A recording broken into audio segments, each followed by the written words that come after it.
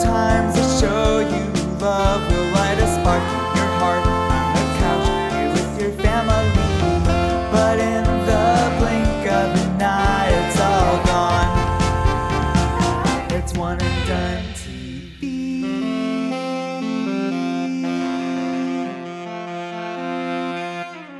Hello and welcome to One and Done TV. I am one of your hosts, Ian Hamilton. And I am the other one of your hosts, John Polking. And this is the podcast where we review TV shows and research. I never say research, but there's plenty of research being done. We do plenty of research. Apparently, you need to research how to say podcast instead of podcast. Podcast. You are not a hype man at a jazz club. I could be if I really wanted to. We review podcasts that were canceled after one season or mid-season. Maybe all the episodes aired. Maybe all the episodes that were filmed were aired or not. Did you go to an elocution class? I took a calligraphy class on accident. Oh. And it was just as good as my current elocution is. That's bad. a confusing statement. I'm saying it's bad. Okay. Yeah, so we review shows that were canceled. We're not talking limited series here, okay? We're not talking John Adams starring Paul Giamatti, and I would appreciate all the fan mail that demands we talk about it cease now. I mean, I will give some credit to the people that use John Adams quills and, dip it in ink and mail it to us. I appreciate the commitment that comes with that. That's my calligraphy teacher. Oh, your calligraphy teacher is Johann Schwitzenberg? Sorry. The Johann Schwitzenberg. I saw the title before that. I didn't feel like saying it, just like I'll never say, Ohio State University properly. We're gonna get a lot of angry letters after that one. Tough boobies. Maybe I'll have to bleep it. I don't know. So yeah, we stuff's canceled all the time. It used to be one in, one out. It used to be that if you wanted a new show, you'd have to cancel one. But now with streaming, they're just canceling stuff left and right, Yeah. Anything I missed, John? No, I think we look at all these shows and we are doing the cha-cha slide on their graves. And before we get into today's show, Lovecraft Country, Ian, what you watching? John, I think it behooves us to talk about Everything, Everywhere, All at Once. Finally, we watched this movie weeks ago, and I was just like, this is the perfect thing to talk about before we talk about Lovecraft Country, because Ian's always like, save it for the pod. I'm like, Ian, I'm having a mental breakdown. He's like, save it for the pod. Save it for the pod. Let me know everything awful that happens to you all at once on the podcast. Everywhere, everything, everywhere, all at once, all the tears. No, this movie is extraordinary. I agree. I think it's the best thing I've seen, the best movie I've seen in years. I can't think of anything I don't know, have dude. loved I more. feel like you declare that kind of stuff kind of frequently. If I'm gonna be honest. Okay, do you have cite your sources, sir? I don't. It's just you're like, when you love something, you have these love goggles on. Oh, I do. And you're just like so into something in the moment that you forget about everything else that you love so dearly. I agree that when you look at everything through rose-colored glasses, all the red flags just look like flags. Exactly. Best BoJack Horseman quote. Saddest BoJack Horseman quote. We might be able to find sadder.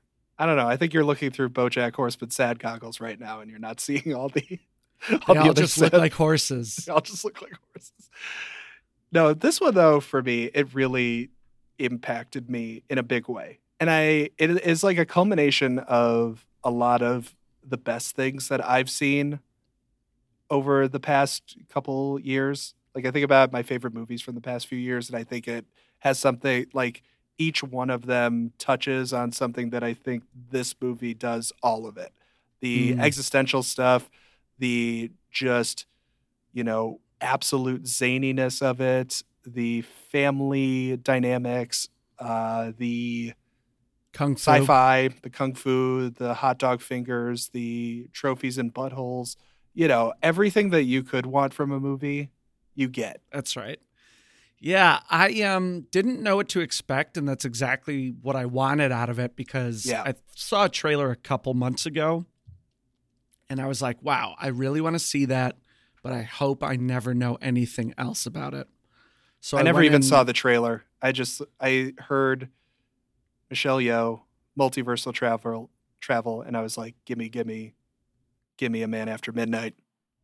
It started off a little weird, and I was like, I don't know what I'm watching here, and then it just opened up. It bloomed like a flower, and it just really nailed the mother-daughter relationship.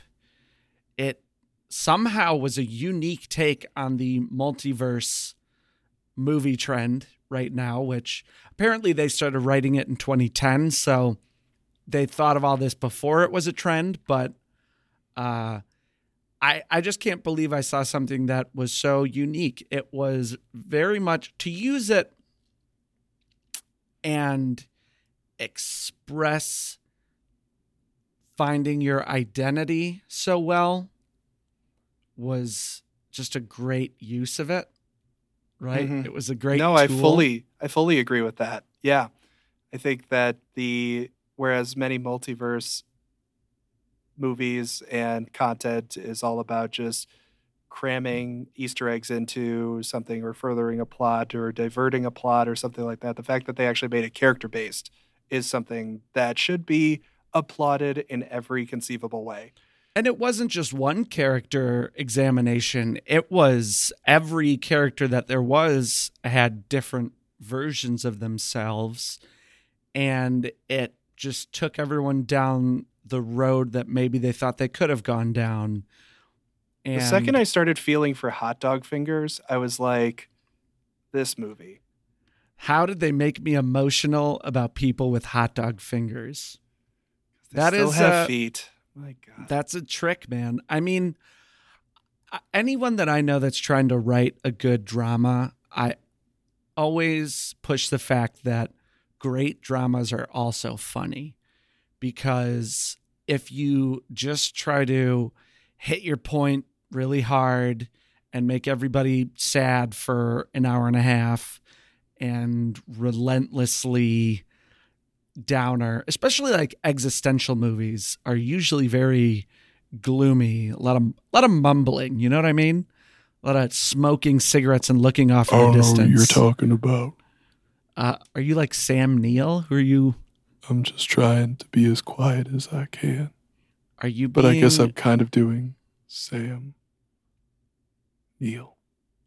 Maybe are you doing the remake of the Barbra Streisand movie? Which was a remake of the woman from Wizard of Oz movie, Judy Garland.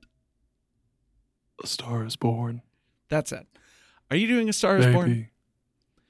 I think all of us are doing A Star is Born. So the fact that they could contemplate the meaning of life, what is existence all about, and find a unique take on it and make it poignant and make you laugh, make you cry, give you, great action, make you think, distill it down into an edible arrangement. It was really incredible. And someone I know said it just wasn't good. And I was like, look, you cannot like it, and that's a matter of taste, but you cannot say it's not good. I would agree with that. Yeah. I would agree with your criticism of that person. I will also say that we both said Sam Neill. We meant to say Sam Elliott. No, Sam Neill's from Jurassic Park. That's yes. right. Mm-hmm. Thank you. And I could not think of Sam Elliott's name, so I regurgitated Sam Neill. You're such a sheep, John. You're such a sheep, Ian. See? Well, let's get to the show. Yeah, I believe it's Showtime. It sucked, but I like it.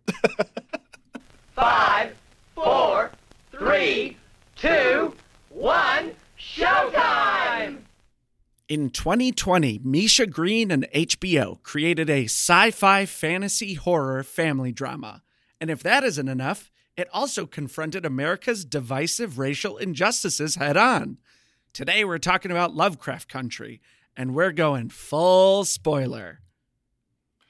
We need to go full spoiler for this one. It is a dense show.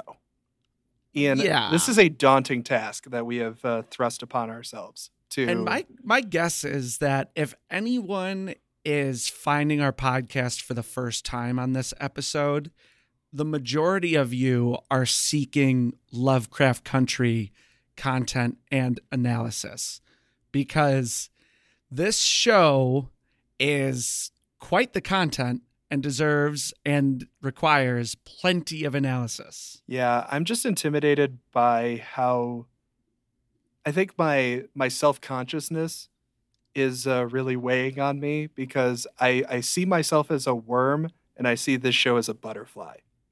Wow. But worms don't turn into butterflies. So... I know. That's how far removed I am from this show. Wow. in terms of just sheer ambition, like, you know, a butterfly can flap its wings and change the course of time. A worm could die in the dirt and nobody would remember that it was even there. I love it. Is that too dark? No, I think it's not dark enough, considering what the show is like and what it's about and the emotional toll that every episode of it takes on you. Yeah, it is. Each of the 10 episodes of season 1 covers a different genre, a different character, a different theme. It all still manages to feel cohesive. And it came out at a really interesting time. So the show ran from August to October of 2020. So right after the summer of George Floyd, of the Black Lives Matter protests. It was also very shortly after HBO launched HBO Max, which was in May of 2020. So wow. Yeah, there was a lot of people figuring stuff out, both from an entertainment perspective and from a society perspective. Yeah, I didn't realize that was a COVID launch. Yeah, shortly after. Mm-hmm. So it was like sense. Peacock, so was Paramount Plus. I mean, some of these like big streamers that have emerged in the past like 2 years are, you know, they're really gaining ground. And one of the interesting things to me about Lovecraft Country is that it's on the heels of HBO having success with stuff like Big Little Lies and like Watchmen, which were both series that were based on, they had a source material, either a book or not a comic book, what a graphic novel. There it is. Sorry, nerds. Sorry, geeks. Nerds are smart. You're geeks. Yeah. You're not necessarily smart. I'm not saying you're not smart. I'm just saying you're not necessarily smart. That's the difference between a nerd and a geek. Anyway, this was on the heels of those two shows, and I think I might be missing one or two other ones where this was like a good model that HBO was developing. Find a book or a series, create a show based on it, make the show like the first season, the source material, and either win a bunch of awards or keep it going, to get the ratings. We call it the Reese Witherspoon model. I was literally just going to bring up Big Little Lies made Reese Witherspoon a billionaire, essentially. Yeah. Because they and sold she just her keeps company doing for it. $1 billion. Well, and that's what she does. She like reads a book and then she makes a show and she sells the rights, and it's a brilliant model. And so Lovecraft Country is based off of a novel, not that Reese Witherspoon found, but it's a novel by Matt Ruff, who Jordan Peele found the book a few years ago, and he passed it along to Misha Green. And I got this information from Crafting Lovecraft Country, the behind-the-scenes documentary that's also available on HBO Max. And Misha Green said she opened it up. She was like, first chapter, all right. Second chapter, I'm into this. Third chapter, okay, this is a TV show. And Matt Ruff was saying, too, that he sort of designed it as a TV show when he was initially conceiving it. Yeah. And he kind of shopped it around. I mean, sure, it was written, pre-streaming and, probably in the midst of premium cable, but, there probably wasn't a home for something like this. So he's like, do you know when did the book actually come out? 2016. So not too long ago, but still, that's what he was saying. He was saying, and I guess he said he spent a few years writing the book. So I would guess he might have conceived of it 2011, 2012. It's interesting because I think of, 2015, 2016 were big years for the Black Lives Matter movement. And then this show comes out in 2020. And it's just very on the pulse. Yeah. Is what we say. Purely coincidence, though, too. But I think it's like these things start brewing before they pop, right? Absolutely. Mm-hmm. That is very interesting. I think we should also mention that not only is Matt Ruff, who wrote the book, white, but we're white. We are very white, yes. This show and the book tackle race relations in America heavily. It's about the Jim Crow era. However, it takes place in the North, which I think is very important, that it is a graphic look at racism in Chicago and Massachusetts predominantly, I think. Because growing up, I really think it's important to note that we were kind of taught that racism was in the South.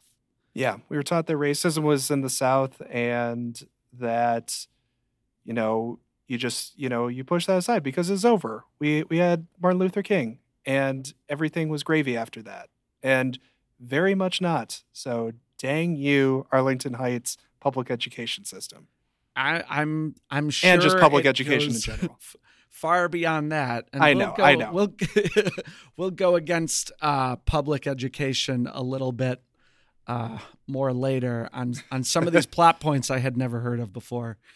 But I just think, and also Matt Ruff is white, and it's interesting. I heard that this story basically came out of some conversations he had with his professor and other students when he was at Cornell, where they were talking about, one of the black students was talking about going for a walk in upstate New York, just sort of in the country. And the teacher was like, whoa, I would never do that. I would feel so unsafe.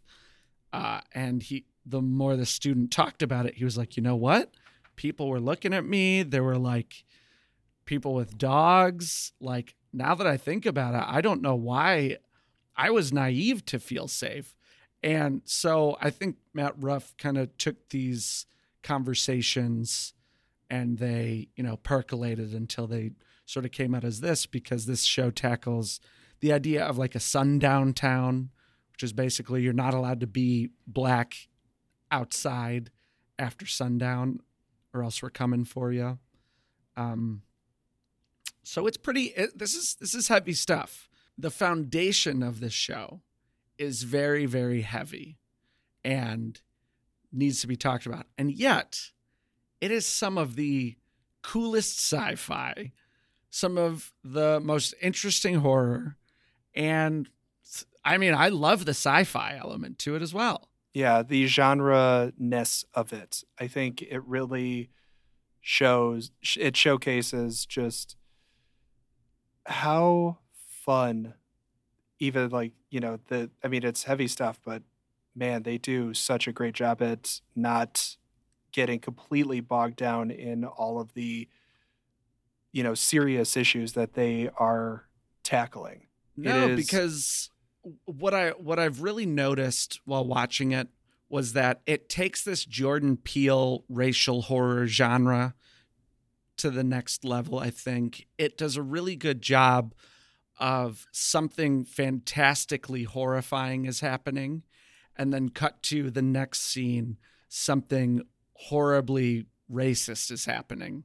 Yeah. And I think I think this is such a great drama because it does a great job of getting the point across of being like, this is scary. This is why people are scared. This is why people are uncomfortable. This is why change needs to happen. Yeah. I've never, before everything just felt like it was in the news to me, and this makes it feel more personal. Absolutely.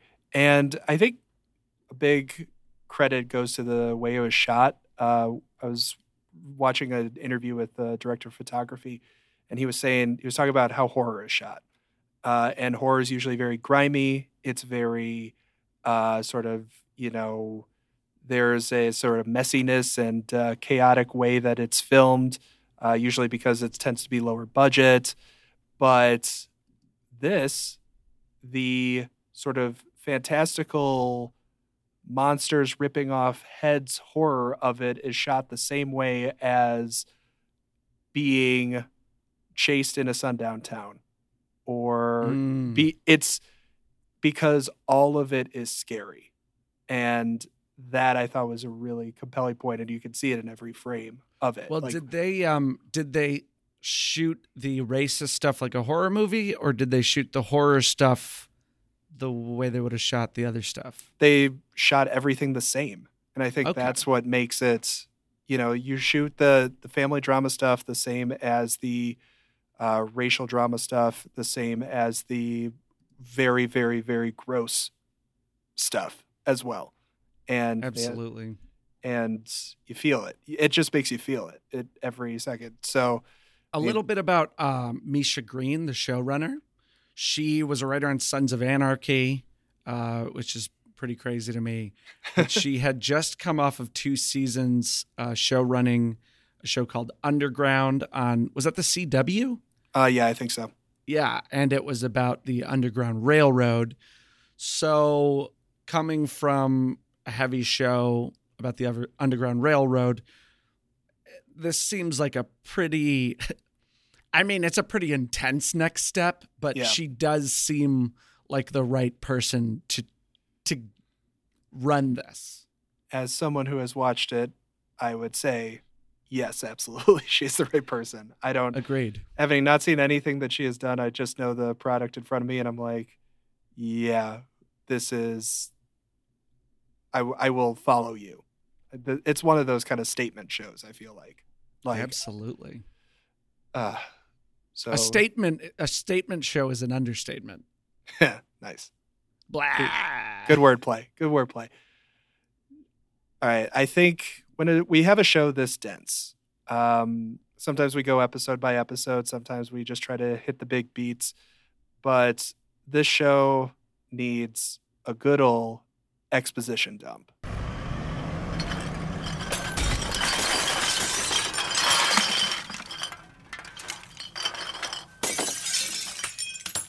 For this exposition dump, I have written out an entire summary of the entire arc of the show.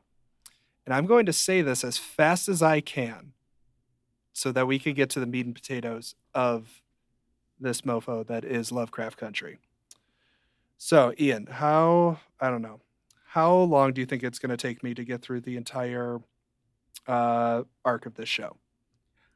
I'll give you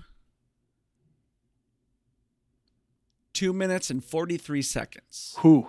Okay. I think I can do it. Could you give me minute markers? Can you time me? Okay. Believe in me. On your mark. Believe in me. Get set. All right. Go. 1950s, we meet Atticus Freeman, a Korean War vet moving back to Sweet Home Chicago to investigate his father's disappearance. Chick travels to the Massachusetts with his Uncle George, a travel writer focused on safe travel for Black people in America, and friend Letitia, a wayward soul making her own way back home, to look for Tick's father Montrose. An all-too-real run-in with a racist-ass Massachusetts sheriff and a hyper-violent run-in with vampiric mole creatures set the tone for the season and ultimately lead them to the Braithwaite family manor. The Braithwaites, including siblings Christina and William, have been expecting the Freemans as they lead a secret order called the Sons of Adam that need to sacrifice Tick in order to become immortal because Tick is a direct descendant of the group's founder. Turns out Montrose's disappearance was just a trap, but the sacrifice is thwarted, and Tick, Letty, and Montrose make their way back to Chicago, sans George, who died in the escape. That's just the first 2. We go back to Chicago, where Letty comes into an inheritance and buys a house in the all-white north side that turns out to be haunted. Christina Braithwaite has survived her family home's destruction and convinces Tick to find missing pages of the Book of Names that will help them decipher the language of Adam, which would help them unlock many dark magical powers. Montrose, Tick, and Letty play Indiana Jones to steal these pages from a booby-trapped crypt, where they also find the two-spirit Yahima, who promises to help them put the pieces together. When the family and Spirit make their way back to Chicago, Montrose kills Yahima because he doesn't want Tick diving deeper into the magic. Meanwhile, Letty's sister Ruby hooks up with the other Braithwaite, William, who gives her the ability to shapeshift into a white lady, which gives Ruby the ability to get the department store job she's always wanted. Turns out William is Christina, using the same metamorphosis potion, which empowers Ruby. Ruby and Christina team/hook up. We then get a pair of kick-ass character episodes, one about Jia, a Korean woman possessed by a kumio, a spirit that kills men through sex and steals souls using a bunch of tales.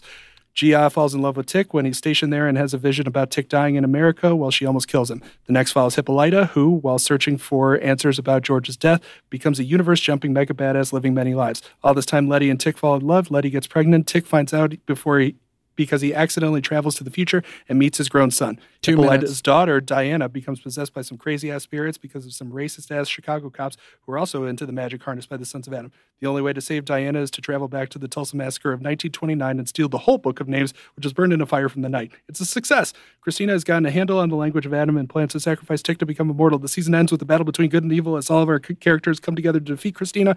During the sacrificial ceremony, the world is saved, but Tick ultimately perishes in the struggle, putting a tragic bow on a wild, wild ride. 227. 227? Yep. That was good. Thank you. I mean, wow. Only you said that the Kumio steals souls, but she actually steals their souls, John. So you lose ultimately. My head is so light right now that I did not comprehend what you were saying. Breathe, baby, breathe. In the mouth, out the nose. Wait, no. In the nose, out the mouth. No, gross. You're gonna have bad breath. Oh my God, that was dizzying. That was pretty good. I think I don't know if you left out anything crucial. Well, that's just the main arc. Like, let's dig into this. No, I know. I'm impressed, and I want to rip you apart and dissect it to pieces, but I don't know if I can. Well, can we talk? I guess let's start talking about the cast, because this cast, top to bottom, is incredible. I agree, John. Right after this commercial break. And now a word from our sponsors. Hi, this is Ian, and I'm trying to do this commercial as quickly as possible. Please review and rate us on Apple Podcasts and Spotify. Follow us on Twitter, Instagram, and Hive Social at One and Done TV. Email us oneanddonepod@gmail.com with any suggestions or thoughts. If you haven't hit the skip forward 15 seconds button yet, I will be amazed. Okay, enjoy the show.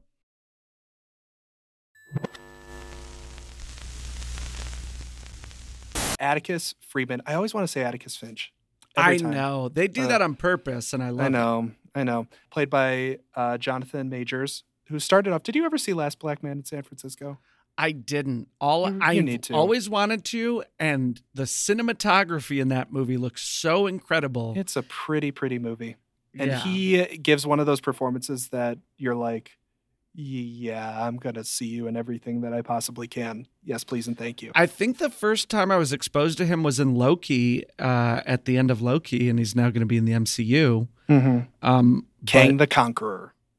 Right. And I've seen him in one or two other things, but he's really good. He's really good. He's so compelling. He's so good as an American, I would have assumed he was British. You know what I mean? Yeah, I do. No, exactly what you mean. He's just one of those actors that everything is written fully on his face. And he gives performances that are so full-bodied but don't feel obnoxious and actory at the same time.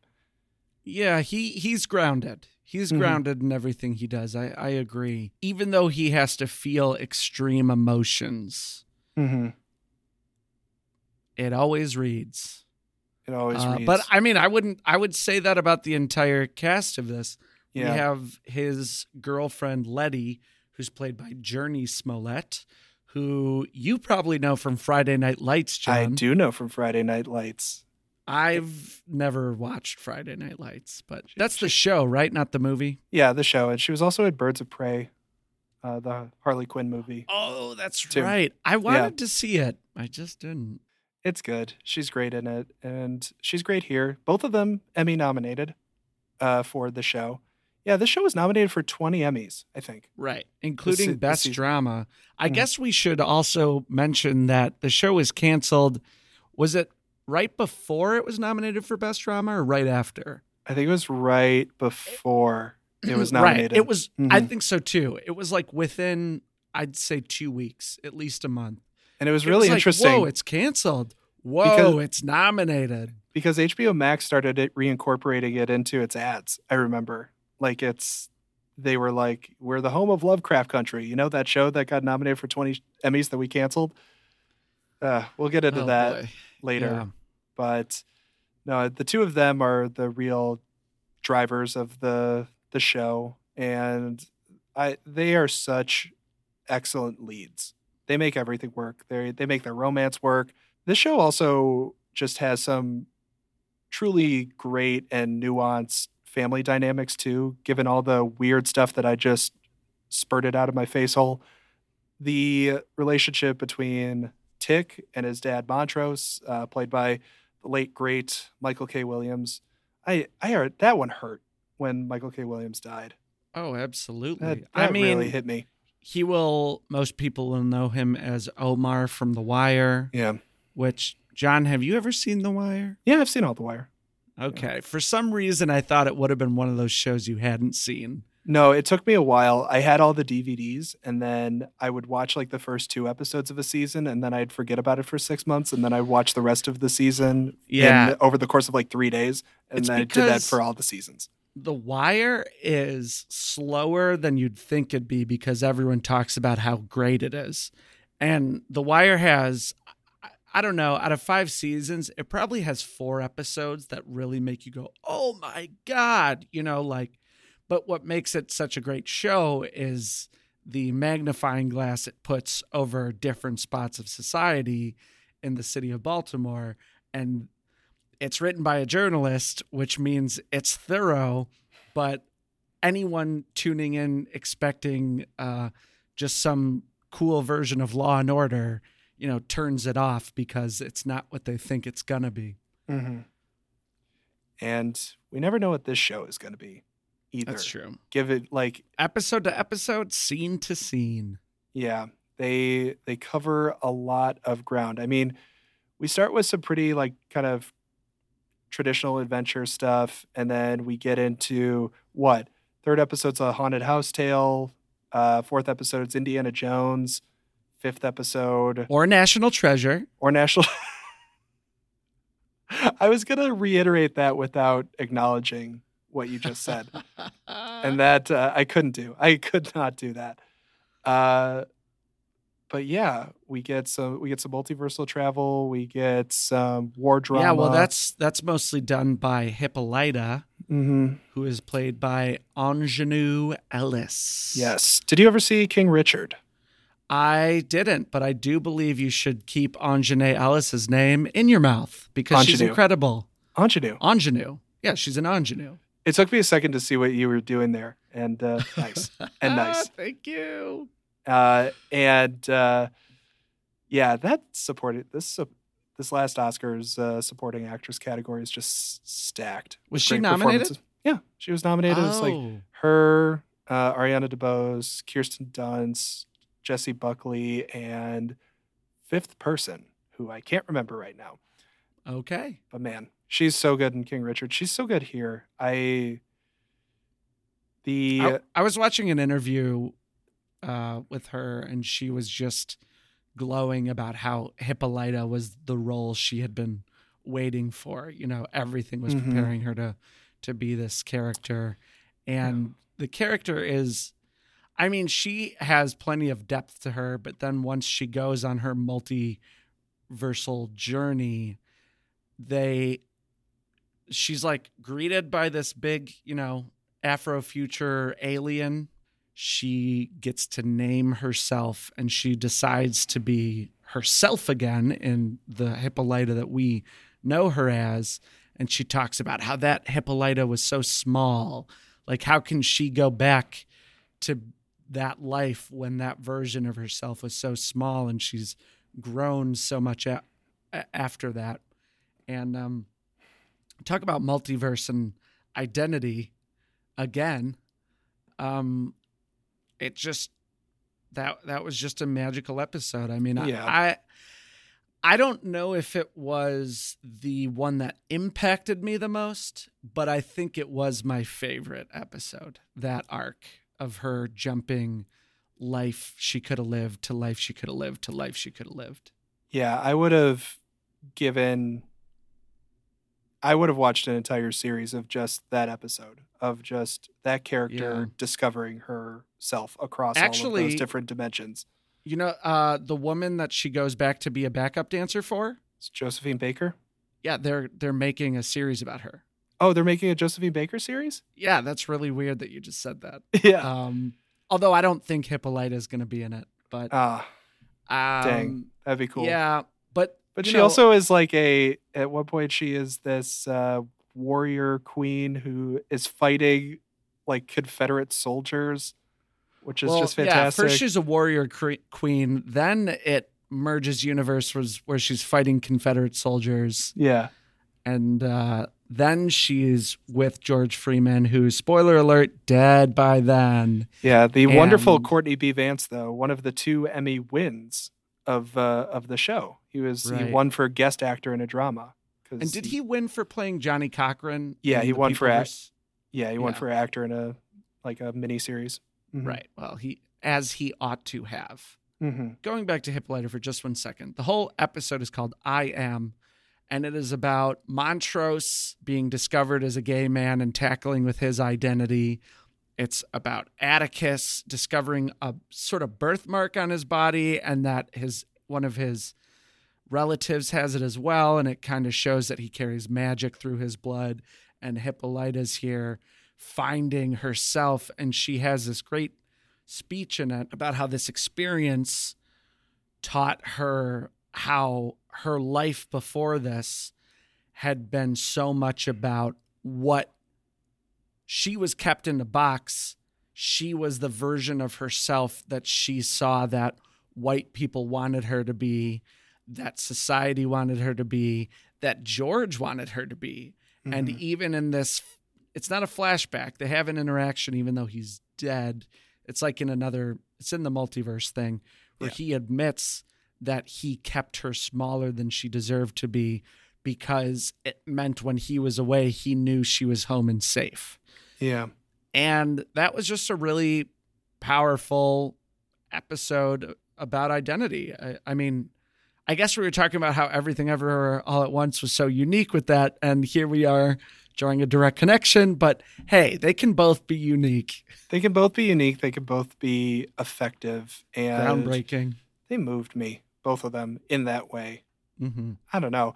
Just the idea of knowing yourself and enjoying being where you are is such a powerful message for me.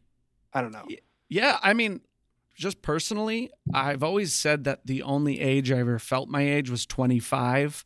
I felt like perfectly young, perfectly kind of an adult, perfectly like I could grab, just take the world for my own, and I could just do anything. And it was like very young and fun and nuts. And now I'm 30. I've got my health back after a long health journey I've had a part of that, if you know me, I've talked your ear off of about, I'm sure. And I am married and I'm so happy. I feel creatively fulfilled. I feel personally fulfilled. And I see what I was missing by being miserable for years or putting myself in a box for years. You know what I mean? Yeah, for sure. I mean, just get a room with yourself. My God. Right now I could. I think you and you would have a wonderful evening together. All I need is a mirror. We should also talk about Ruby, who is Letty's sister. She is a singer. She is eventually someone that transforms via a very gory process of her skin melting off. Mm-hmm. And the first time that happens, that is shocking. That is so shocking. Stomach churned deeply when that happened. But she transforms at first unknowingly and sort of against her will. She does it again, though, purposefully, into a white woman in order to, and what she does with that power, she goes to Marshall Fields in Chicago and gets a job. Because that was her dream. That was her dream. The one time she saw the one other black woman on the floor, and she's like, well, I'm never going to get this job because they're never going to have two black women on a show floor at any given time, which is just heartbreaking. Like she plays the defeat so well. She plays the sort of the power that comes from it so well. Oh, I guess this is just something that goes for every character. It's a real feat of character development when you don't always agree with what a character is doing, but you always understand why they're doing it. And with a show this sprawling, to be able to give that gift to every single character is remarkable. I think there is one glaring place where that isn't the case, and we will talk about that later. Okay. But otherwise, I agree. And if we sit here praising everyone for their performance, we will not be done with this podcast anytime soon, because top to bottom, the cast is incredible. Really quick, I just want to point out the extra in the bowler hat in episode 4, scene 6, walking across the street. Really just believable strides. I assume he was really overdoing it. Yeah, just looked at his watch and I was like, that guy's late. I don't know where he's going, but he's late, and you could see it. And I just believed him wholeheartedly. If an extra is taking the focus, they're doing their job. Yeah, they made it happen because they're supposed to distract the viewer from what's going on. Although when I was an extra in The Deuce season 1, which I was in a lot of that season, I definitely did try to do that, and I did succeed once or twice. So, hey, kudos to me. Ian had one line, and it was, "Oh." No, it was, "Whoa." And actually, that was the one time I was not looking for attention. I was just strutting. I was feeling really good in my 70s costume. I had my long hair. I was flowing. I was strutting in my high tops, and they just did a close-up on the camera of me, and caught me saying that, and then they didn't have to pay me for it because technically I volunteered the line. Thanks a lot, SAG. Anyway, let's talk about Gia. Oh, wait, we didn't talk about who plays Ruby. Wunmi Mosaku, who was also in Loki. Is it Musaku or Musaka? Mosaku. Okay. Mm-hmm. Yeah, she was also in Loki. She was great in it. And she is so good at being American, she's British. I can confirm that. And is there any other character you wanted to talk about right now? Or Gia, she's the Atticus's love in Korea that ends up being what's the word again? Kumio. A Kumio, which is a super frightening sex monster, and she wields great power. And eventually she realizes it comes with great responsibility.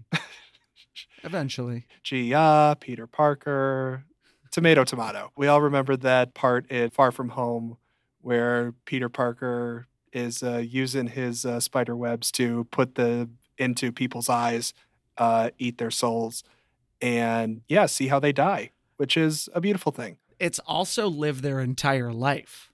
Oh, yeah. So when she's having sex with them, all of her tails go into their eyes and in their body, and she sees their entire life and sees how they die, which is right then. They explode on top of her. But messy cleanup. Messy cleanup. Messy. Get a mop. And we have Christina Braithwaite, who is the White Witch of the group. She wields great magic. She is the main antagonist of the group, even though she also saves their lives plenty of times and develops quite the steamy romantic relationship with Ruby. Yes, she does. She does so first as William. Her brother William, who is just out of Aryan Central casting. I guess they both are. They both are. They both are. But yeah, she uses that same metamorphosis to act as William. We learn later that William is just kind of comatose and hooked up to a machine for the entire show. And she's just like stealing his blood or something. Yeah. So she has sex with Ruby as a man and as a woman. Mm-hmm. Who here can say they've done that? Who? I don't know. I cannot. I guess there are some people out there that can say that. Yes, there are. I think it's time to give out some dunzos. I agree, John. Right after this commercial break. And now a word from our sponsors.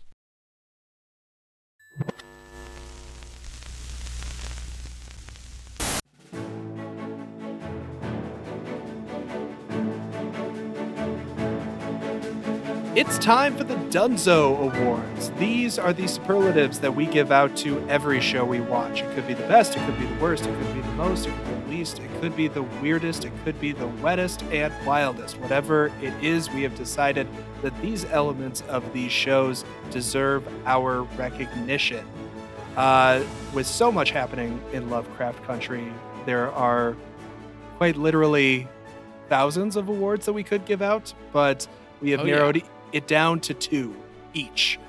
So Ian, what are you giving your first Dunzo Award to? My first Dunzo Award goes to the scariest monster in the series, which is the Bobos. White people. Oh, the Bobos. Well, okay. Yeah, let's just keep to fantasy here. Otherwise it won't be fun. Yeah. So the Bobos are terrifying. Absolutely. And I'm sorry, what was the little girl's name? Did we even talk about Diana. Oh, Diana. So Diana's Hippolyta's daughter. Right, Hippolyta and George's daughter. Jada Harris, and she is an incredible young actress. Mm-hmm. And episode 8 is really the episode that shines a light on her, and she has to fight magic-wielding police who cast this spell on her, and they actually spit on her face in order to cast the spell on her. Oh, yeah. And sidebar, this whole episode is... Emmett Till's funeral. The plot of the episode is that Emmett Till was one of her friends. Mm-hmm. So she is grieving hard this entire episode, not to mention her mother has disappeared because unknown to her, she's having a multi-dimensional space adventure, but she's afraid, she's scared, she's sad. Did you realize that Emmett Till appeared earlier in the season? No, really? In episode 1 or 2? Probably. I think it was in the 3rd episode, the haunted house episode. There's a scene where Dee and a group of friends are doing like a Ouija board in the basement. Yeah. Oh, he's and one of those kids. And he asks a question what's going to happen on my trip? And you're like, oh God. Oh, no way. Yeah. Oh, boy. Mm-hmm. It's brutal. The world's worst Easter egg. Yeah. So she's grieving. She's going through a lot. And these cops put a spell on her, and she doesn't know what it is at first. Because she doesn't really know what magic is either. I mean, she's been kept in the dark for so much of this, these series of events. And that's the thing I think that makes this particular plotline more like it, just because of her unwillingness and her, just lack of understanding about it. Like most of the other danger is the characters putting themselves in that situation willingly, almost always for good causes. But Dee just gets picked up off the street and straight up spit on, and then gets chased around by those Bobos. She's thrown into it. So she doesn't know what's going on, and then she's in the bathroom, and she looks at the book Uncle Tom's Cabin, and there is a girl on the inside cover. No, Is no, it no. like inside The- illustration? Like Don't the judge a book by its cover. cover. There's a girl on the cover that mutates into a very scary face, and they start to use this song over and over again during it, and it's like, let me in. It's this knock. It's like, let me in. Let me in. And Dee's running around paranoid, and then all of a sudden, two versions of this girl with their hair's like red, their nails are long, their eyes are yellow. They look They're- like the underground people in Us. Okay, yes. I can see that comparison.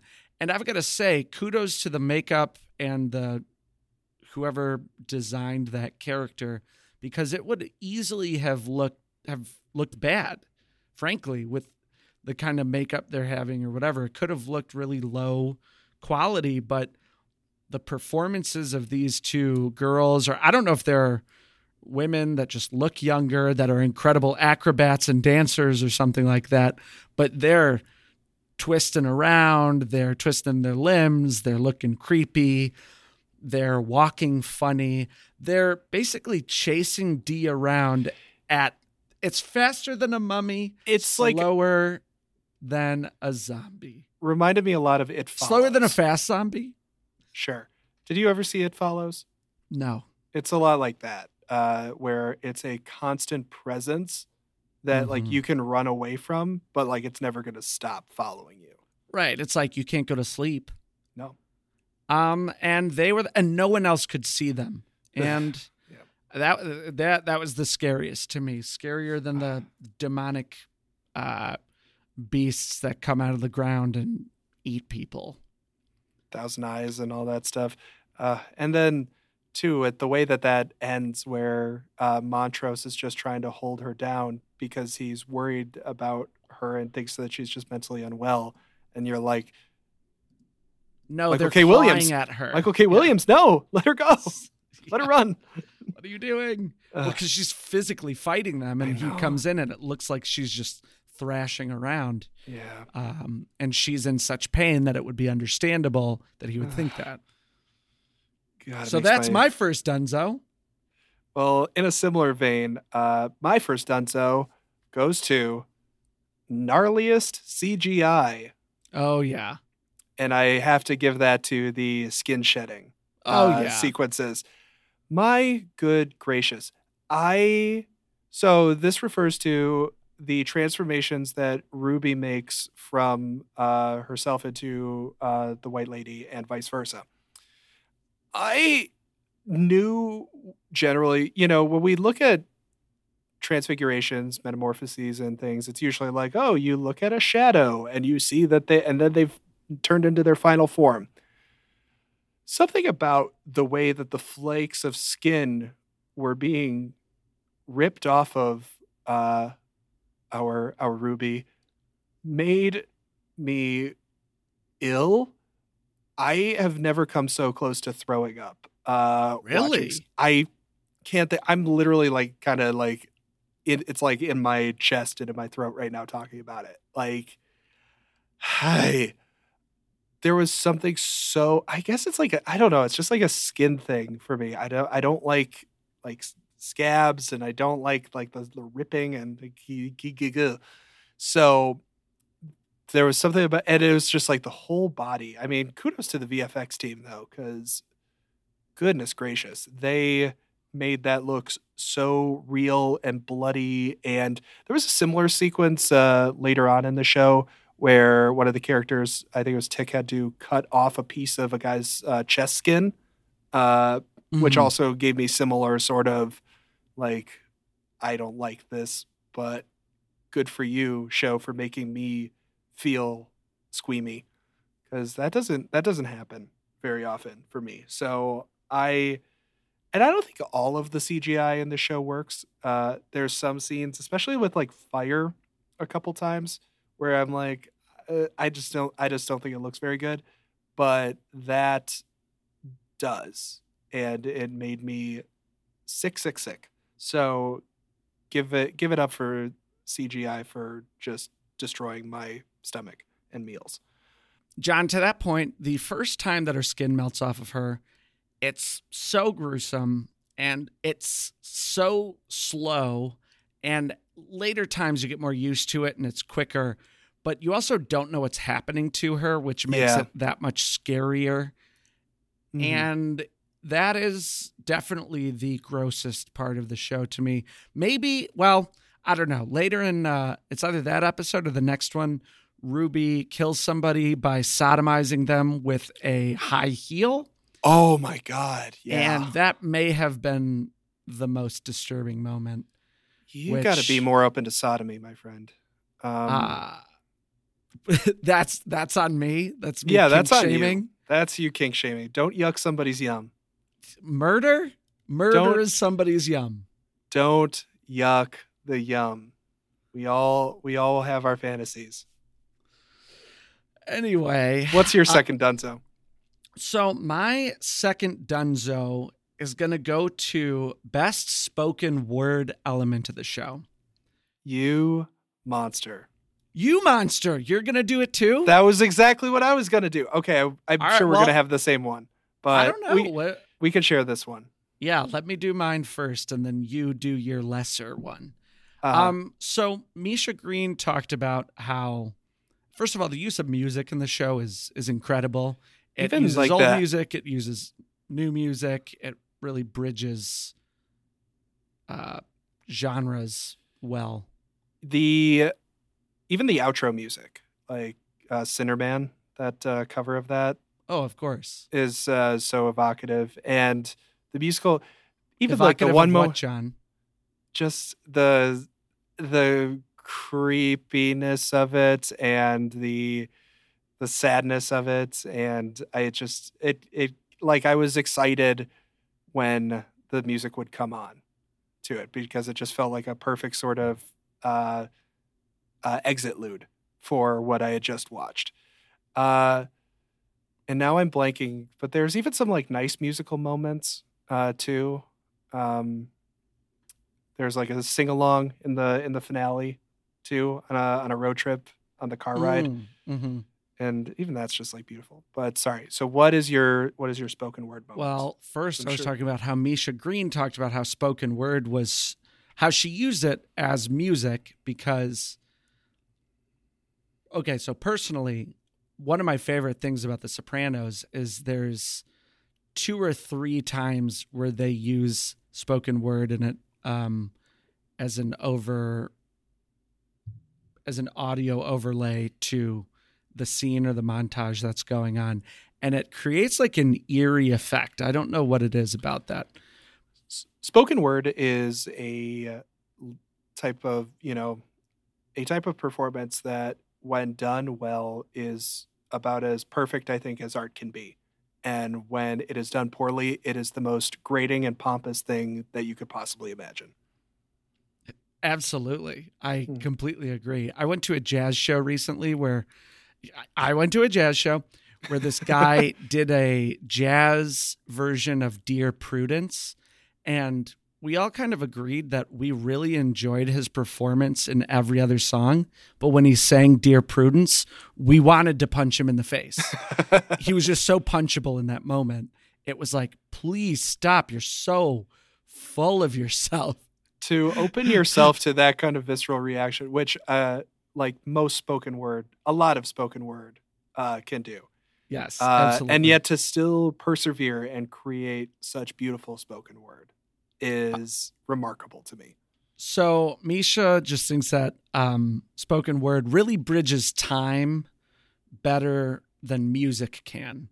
Like music can bring up a feeling or an emotion, but spoken word from a different era can really, I don't think it doesn't even draw parallels. It makes them touch, makes parallel lines touch, right?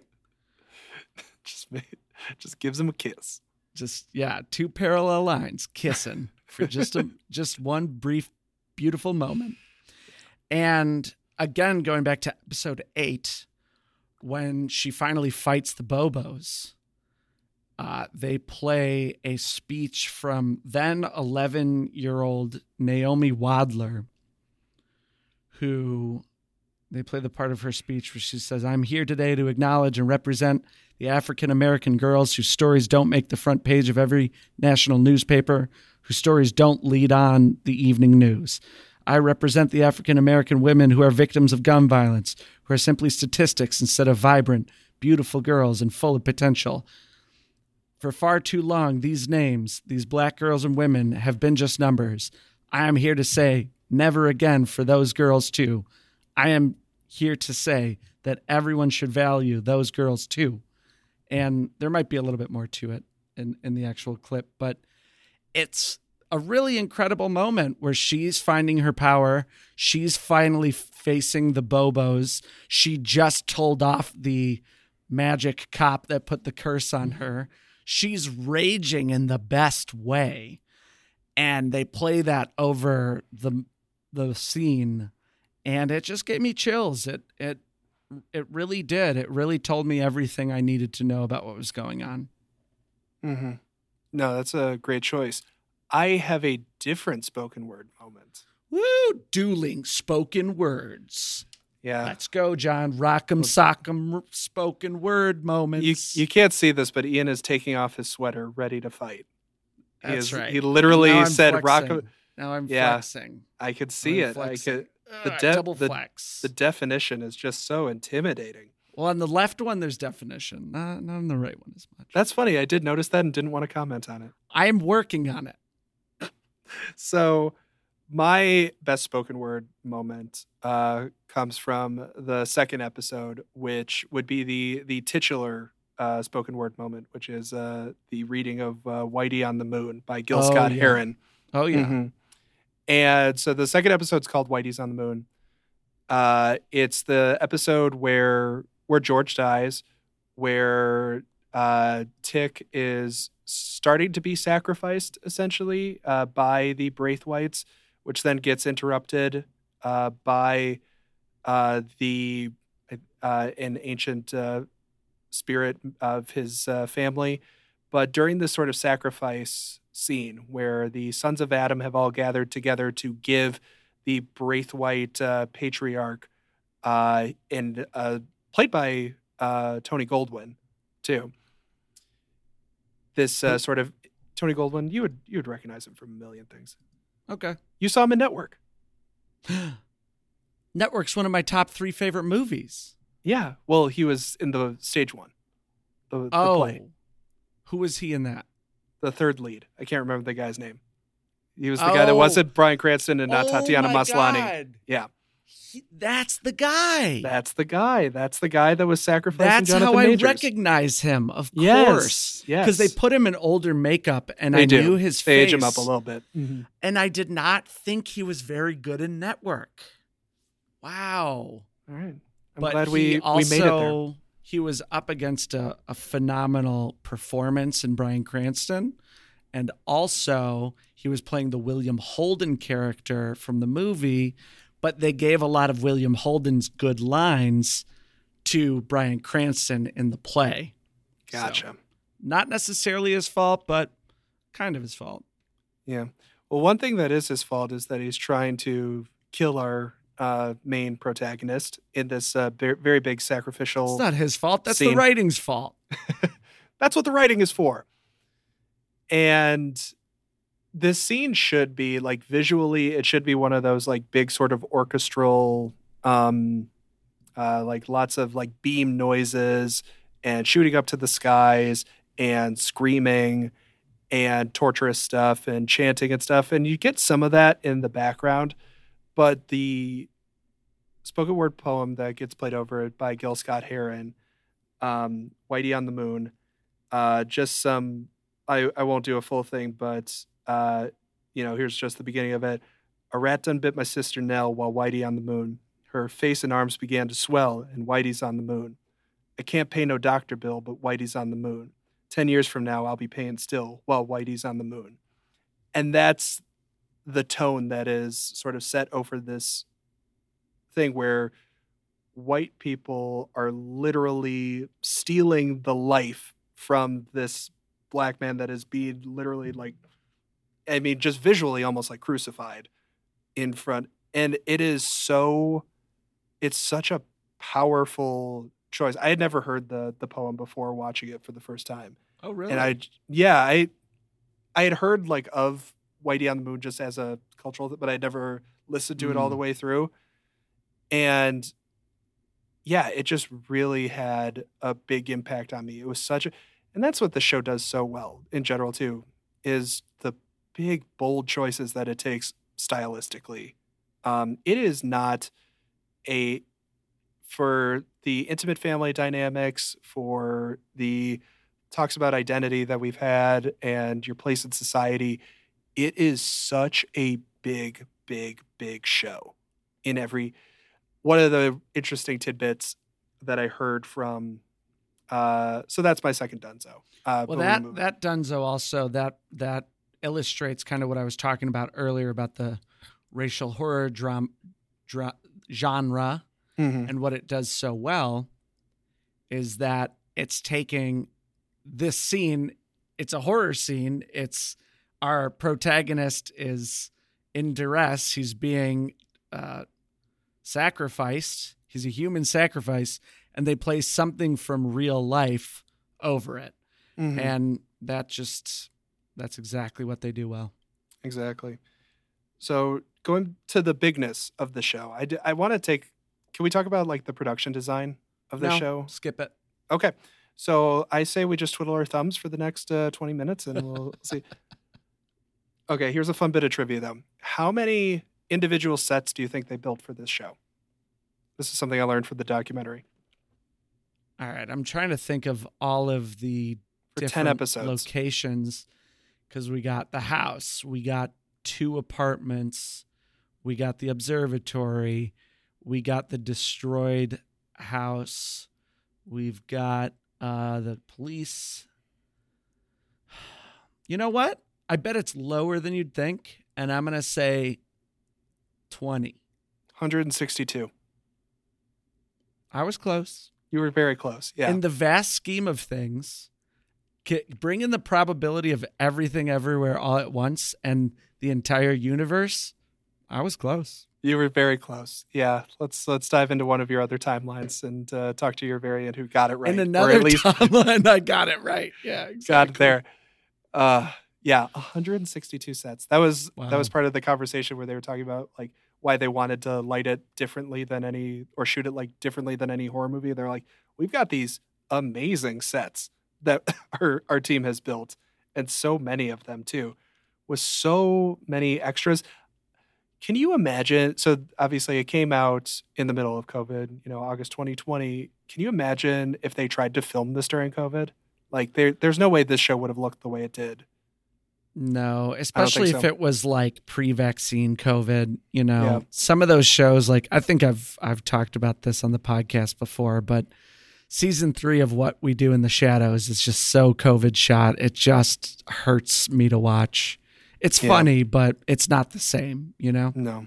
Yeah. And, there's some big like outdoor stuff too. Like the way that they did Tulsa too. 1929 Tulsa. One of the things I really admired about it was obviously, the fall, the Black Wall Street falling and the horrible, horrible tragedies that happened there in 1929. When they were talking about what they created, they still wanted to have those moments before, all the stuff happened, all the murders happened and the city burned up, where they wanted to show still like Black wealth and Black people thriving and what the white people that burned the city down were threatened by, which was just some sort of success. And it was, and they were all talking about too, like all the actors and stuff. And Michael K. Williams too was specifically said that was the toughest thing to do, was to shoot those scenes in Tulsa in 1929.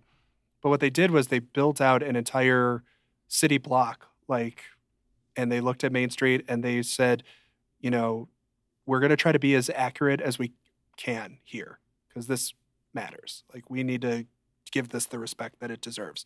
Mhm. But they also apparently shot on a street outside of Atlanta that was like one of the buildings was like across the street or something from Martin Luther King Jr.'s childhood home, or like it's one of his residences or something like that. And so there was all this like, Wow. history built into this town and the set that they had built. It was just astounding. And then Jada Harris, who played Diana, the youngest cast member, she talked about how she had never heard of.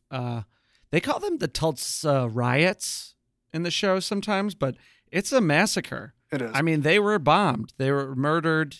Their houses were set on fire. It is one of the worst things you could imagine. And you didn't know about it. I didn't know about it Exactly. until Watchmen. Jada Harris had never heard of it. Me and you had never heard of it until Watchmen. And I was, we were almost 30 when that came out. Yeah. And what a failure on our education system to lose something like, for us to hear nonstop about the Pinkerton riots and never hear about this is absolutely, it's bad. It's very, very bad. It takes a very critical lens of American history, this show. But it also takes the moments to it takes the moments to celebrate the family and not to be completely just the fact that this show isn't the biggest frickin' bummer in the entire world is a feat to me. Absolutely. I also really love too just the respect that it gave. There was they were talking in this documentary too about this photographer of the time, Gordon Parks, who kind of created who kind of shot some of these sort of iconic images of segregation in Chicago, and the N-word being chalked on the sidewalk with an arrow pointed towards the house that somebody had moved into on the north side. And they were looking at these photos and they were finding these sort of ways to acknowledge this very instrumental art that captured the time too, to pay homage. The level of homage. Sure. The level of detail that's just in this show. Every bit, like so one of the big things as part of the magic is the use of the language of Adam, which I guess they created too. Oh, and I didn't know that. It's based on Sumerian. Oh, okay. Yeah. And there's Journey Smollett was saying in an interview, she was like, I was dreaming in the language of Adam because I was trying to get so immersed in like talking and speaking it. And I mean, it makes sense. It's the oldest written language there is. So that they would just take the most ancient thing they could find. Yeah. Be like, all right, let's make a language out of this. That makes sense. But the drawing of the symbols, just the bigness of it with all the little stuff. Mm-hmm.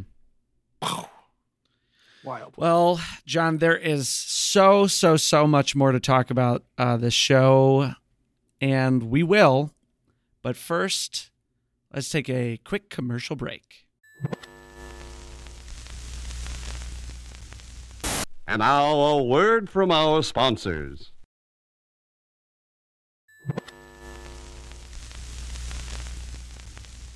So, Ian, before we get into why this show is canceled, I have a question for you.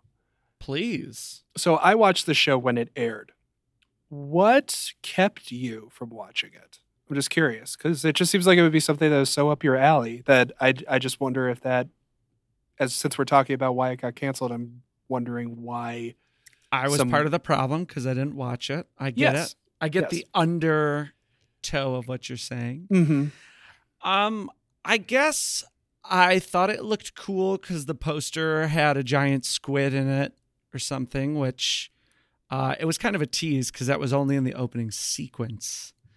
But it looked cool, and then it was something I meant to watch. And then I heard mixed reviews about it. I heard that it was like weird and kind of I'm going to bleep this, up. And we have a friend, Robbie, that only saw the sodomizing scene. And right, what a scene to walk in on, Yeah. you know. And it was like there was some online chatter just that it was like divisive or something like that. Gotcha. And I think emotionally coming off the heels of the summer of 2020, I couldn't be there at that moment. I couldn't do whatever I couldn't be a part of whatever I felt like it was saying. And it was too soon, I guess, too close. And it wasn't until we started talking about starting One and Done again that I considered watching it and learned a little bit more about it. And I'm so glad that I did. And I'm so glad that you saw it originally and told me you loved it and insisted, because a peek behind the curtain, we have not recorded these first 10 episodes in the order that we are going to release them in. And I've had a couple conversations about One and Done shows when I'm sort of pitching this podcast to people. And they're like, well, what's one that should have? And I go, Lovecraft Country. Lovecraft Country. Yeah. Lovecraft Country was the one that got done the dirtiest. More than Freaks and Geeks, more than Firefly, more than The Tick. The original The Tick, not Amazon Prime's The Tick. More than, I can't even think of other like well-known one. Was Joey 2 seasons? Joey was 2 seasons. Yeah. Right. And that got more seasons than Lovecraft Country, which is a sin. It is. But so what did it? Let's get into it. What brought down this massive endeavor? The statement from the HBO people at the time. When you make the decision to not go forward with a show, it's usually a confluence of factors. And that was the case here. It has to be something we think makes sense for us. In this case, we couldn't get there. I don't think it would be fair to point at any one particular thing. I think that the work Misha Green did and the recognition that it got, this doesn't change any of that. So this was a statement that was shortly made after, so post-cancellation, also post-Emmy nominations, too. Mm-hmm. Right. So this was an HBO exec talking about it. And that's really the most we've gotten out of them. They have a pretty boilerplate announcement that it was canceled about like, sorry, it was great, but we're not moving forward. And then that is really the most otherwise that we get out of HBO. And frankly, it's just society has been trying to piece together why it was canceled. So my answer is twofold. One of which is the only taste of season 2 that we would have gotten is from Misha Green herself on Twitter. For several months after writing season 1, which they didn't even know if they were going to do a season 2. They set out thinking maybe it could be a limited series or something, but we're just talking about what would season 2 look like. The season 1 finale is a pretty closed loop in general. It does, but it like feels it opens like some stuff up, like for sure. The fact that magic is taken away from all white people in the world at the very end of the show. Yeah. But I mean, the main antagonist is killed. The main protagonist is killed. There is a lot of finality to the finale. And yet, to me, it does feel like a season finale and not a series finale. We usually talk season and series in the same context with the show. Yeah, exactly. But not right now. So her and a couple writers went out about the world and she's like, come back in a couple months and we're going to start working on season 2, whatever that might be. And they wrote a 75-page Bible to what it would have or could have been. And when it was canceled, Misha Green shared a picture of the map of the United States in season 2. And the United States would have been called the Sovereign States of America. And the label at the top of the picture, it's called The Next Generation. And it sort of alludes to the fact that season 2 would have been well after season 1. There are 4 regions in this United States map. The West is called the Tribal Nations of the West. The Northeast, pretty much New England, is called Jefferson Commonwealth. The whole middle section of the country, northern Texas, Oklahoma, Kansas, all the way through West Virginia, Maryland, Delaware, is called the White Lands. And there's an X in Texas, and there is a red circle in southern Pennsylvania. Neither of these things are explained. Pretty much the entire South is called the New Negro Republic. So this is all we have to go off of. So I listened to an interview with Dr. Greg Carr, who's Associate Professor of Africana Studies and Chair of the Department of Afro-American Studies at Howard University. He breaks down this map, which we get from Misha Green, which I highly recommend everybody look at. In the middle is something called the White Lands, because a zombie outbreak comes out of the events of season 1, which makes total sense. Yeah. Right, because there aren't any zombies in season 1. So, of course, that's the natural progression that season 2 would take. Yeah. We all saw that one coming. Yeah. Exactly. And the outbreak starts in this part of Texas that Dr. Carr talks a lot about, how it's significant because it's known as Texia, which would have been a free slave state pre-America going to Texas and taking it over. So it's kind of a symbol of white oppression in a way. And the South would have been known as the New Negro Republic, which brings us to Dr. Carr talks a lot about how season 1 deals with racist history, right? It takes place in 1950s. And therefore, as a country, just like we were taught growing up, as white people, we can feel kind of safe. We can say that was in the past. That was them. That's not me. This part of America is over. And we are now in the racial golden age. We all hold hands. Exactly. Kumbaya constantly. And so the New Negro Republic represents what he calls Afrofuturism, which is, he says, kind of threatening to white people, because if you go back to slavery, if you consider the fact that England, America, white people waged war on Africa and brought all these prisoners of war to the Americas and made them slaves. If a war was over in a normal war, the POWs would be released back to their own country. But in this case, the POWs were released and they just had to stay where they were. So there has always been an idea, some sort of push to get a sovereign or political black state, black region, where it felt like everyone was safe, more in control of things. It was more about their voice, because clearly they felt repressed everywhere else, which is what the show is about. So if you take Afrofuturism into account, it is actually threatening to white people, because it plants the seed in our heads that something is being taken away from us. If everyone else is going to get a bigger piece of the pie, then we're going to have less of the pie. And therefore we're threatened, and therefore we're uncomfortable, and therefore it comes out in a lot of weird ways.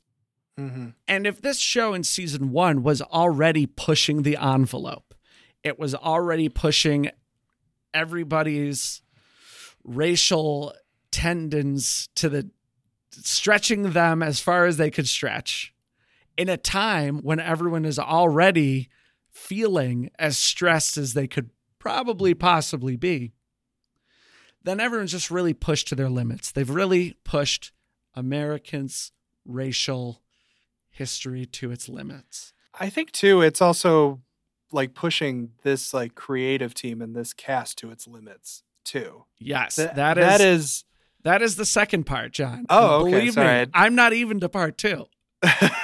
I'm almost to part 2. But basically, it's threatening to people. Afrofuturism is threatening to people. And so HBO would not have been comfortable pushing the envelope even further, pushing half of their fan base even further, you know, risking numbers, risking blowback. And the second part of this would be that there was blowback. This show was kind of divisive in the Black and African American community, from what I can gather, from friends I've talked to, from people in the industry, from the internet. It dealt with these things like Emmett Till's horrific murder with Tulsa 1929, the massacre that happened, and all these other historical oppressions. And people felt like the imagery of it was not treated responsibly, right? It was triggering for some people. This is a polarizing show. People love it or hate it. People, I think me and you, we learned from it. It really pushed us emotionally to our limits in a way that we got a lot out of. I think other people, maybe it pushed them to their limits where it shut them down, where they didn't want or couldn't handle more of this. That includes the cast. I was watching an interview with the full cast where, oh gosh, who plays George Freeman again? Courtney B. Vance. It was a SAG interview of all of them. And Michael K. Williams was talking about his emotional issues that arose while filming this. He was pushed to his emotional limits, and he talks about how he went into therapy afterwards very openly. But Courtney B. Vance kind of alludes to that maybe production had to stop for a little while to accommodate Michael K. Williams's emotional trauma that he was going through.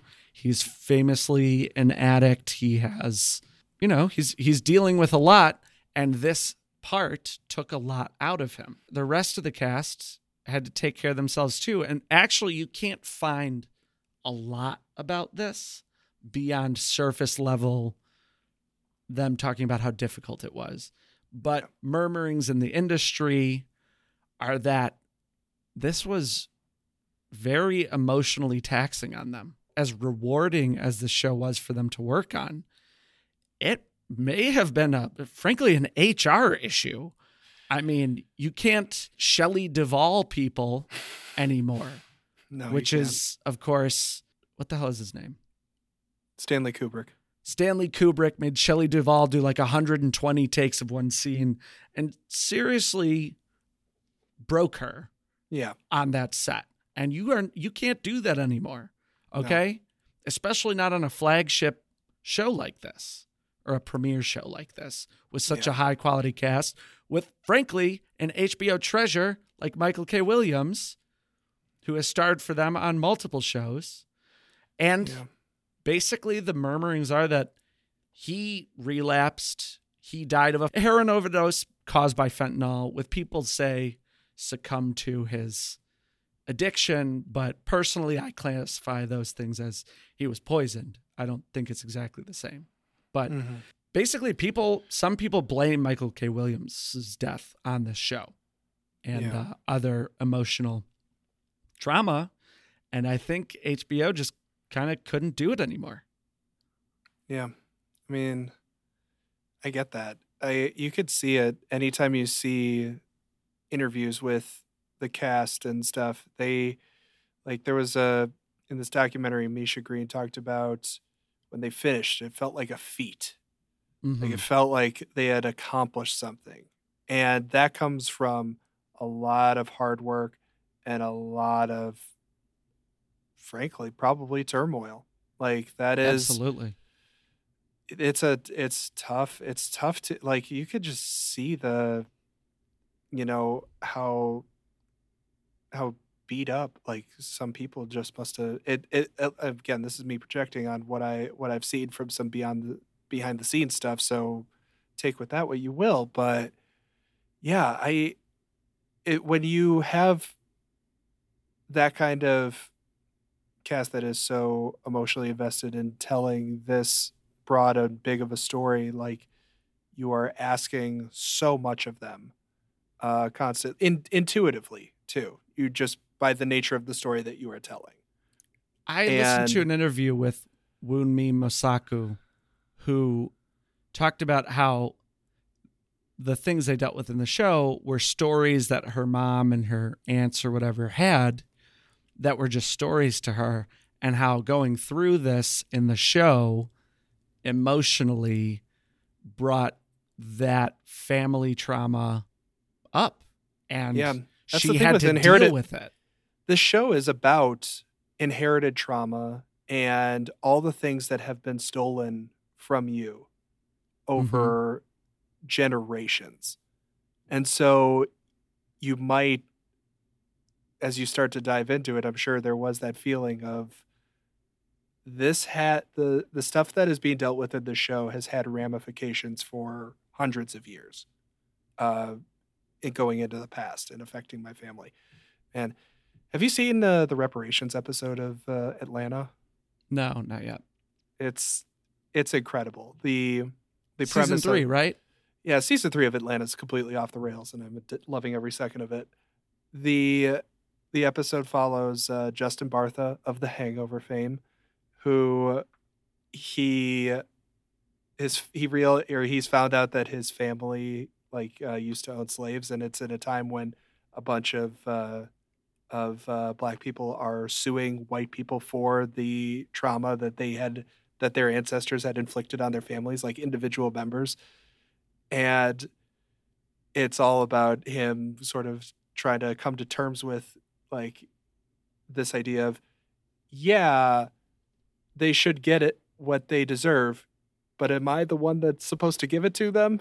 And it's that sort of balancing act, but it ends in this really just amazing image where basically, Justin Bartha's character gets fired. He's at this point where he has to give 15% of his paycheck every time to this woman that sued him.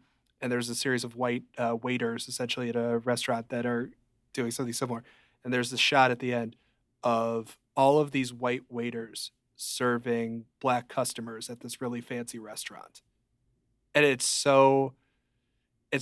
and there's these speeches in there about, what did we take when we were, from our ancestors, from our families, and what was taken from other people. Right. And what did we inherit?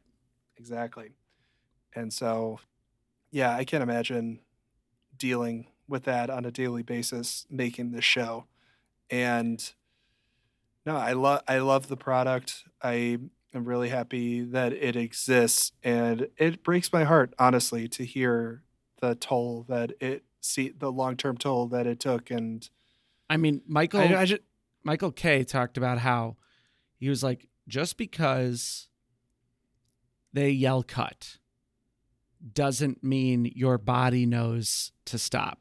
He's like, when you really work yourself up, when you really feel those emotions, when you really go through some of those things, when you're running and yelling and crying and, hitting people and being hit and covered in blood or whatever it is, it doesn't stop just because they call cut. And it did not stop for Michael. No. Yikes. So, John, would you renew it? I feel like I'm going to cry. I would renew this show. I want to see more of it. I want to see more from Misha Green. I think honestly that Afrofuturism angle would be really, really compelling to watch. I just love the world building too. For a show that is so dense and can be so confusing at times, it does a good job of like getting you along for the ride. And I could see that working for pretty much any scenario. So I would absolutely renew. Hey, Ian, would you renew? I wouldn't do what HBO did and cancel it. I would renew. Give me a heart attack there, bud. Yeah, I know. I loved it. It's really good. It's a really good show. The only gripe I have with it is that at the end of episode, was it the National Treasure episode 4? I think it's 4. Yeah, it's 4. They go on this whole National Treasure journey adventure. They go into a museum and they find a key and they steal the Declaration of Independence. Right. And the password was Valley Forge the whole time. And they go through a lot. So they meet this two-spirited native individual who is both genders, but also there's like something more to it than that, something more magical about it, something more spiritual to it. I don't know, maybe they represent something, some kind of harmony or something like that. Okay, the cast goes through a lot to find this person and bring them back home. And then all of a sudden, Michael K. Williams' character just kills them at the end of the episode. And the reason is that he didn't want his son to dive more into magic.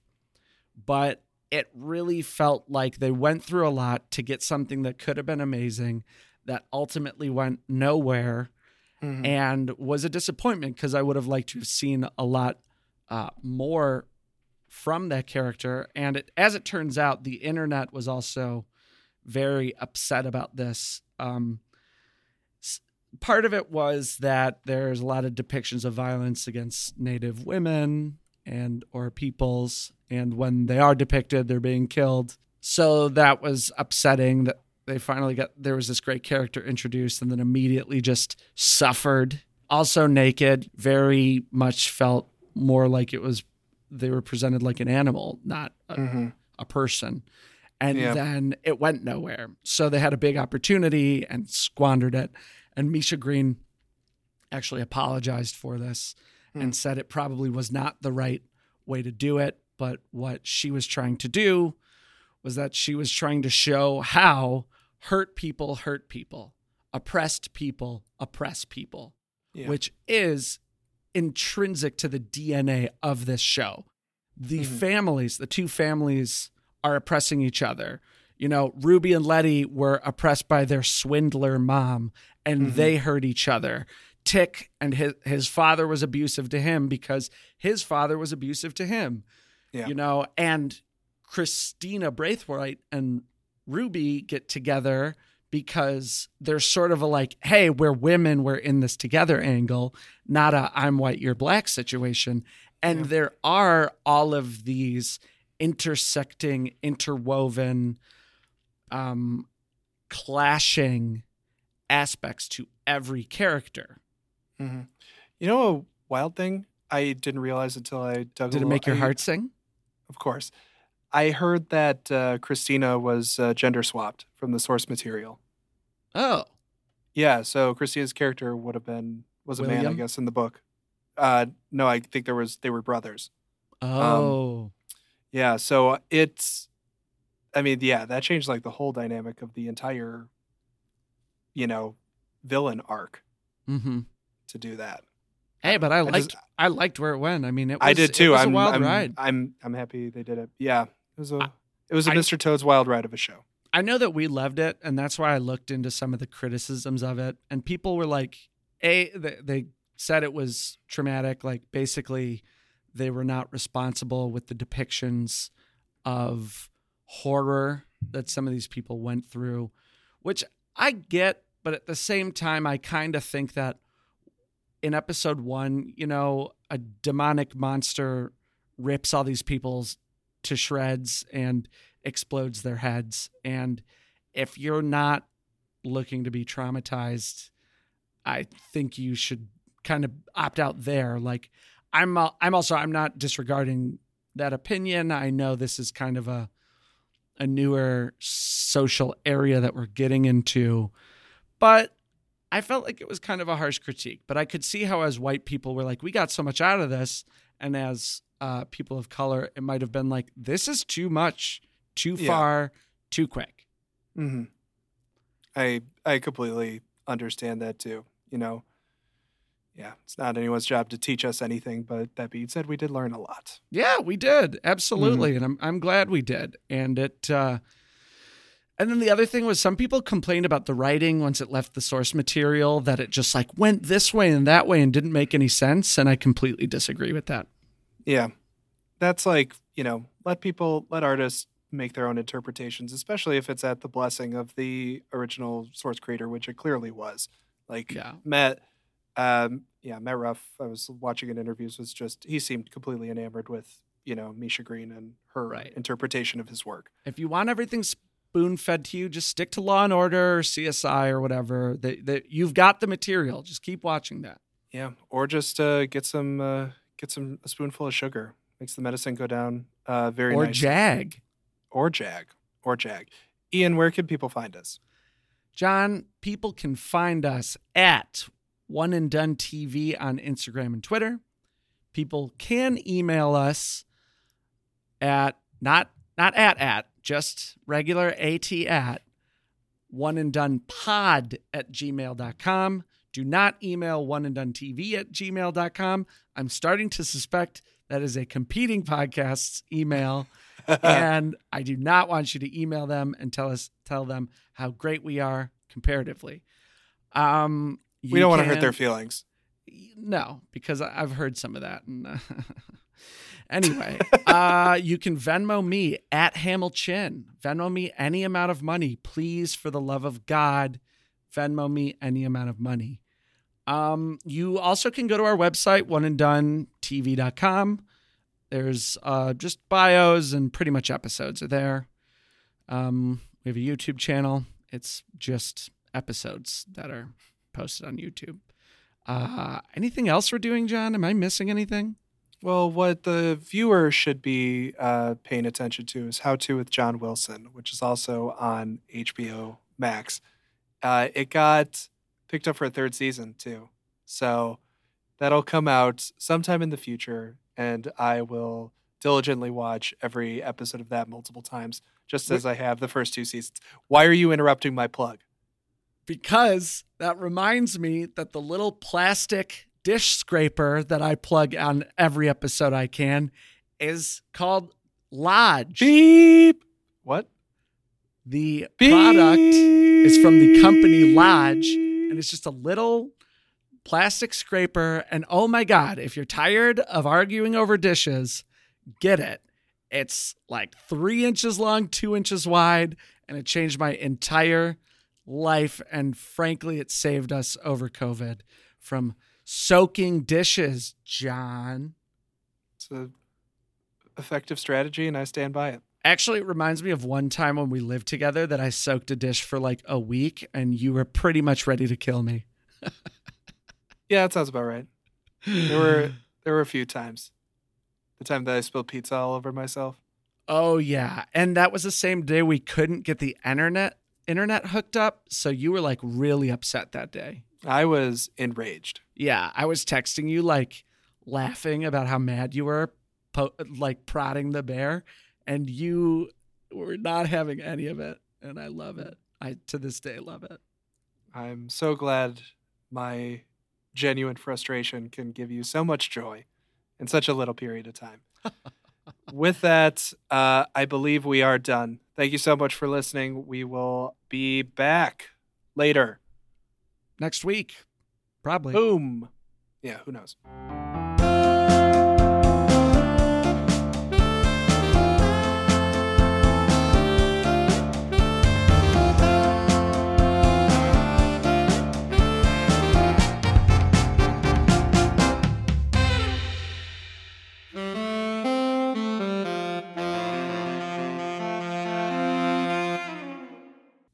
Brought to you by Lack of Hustle Media.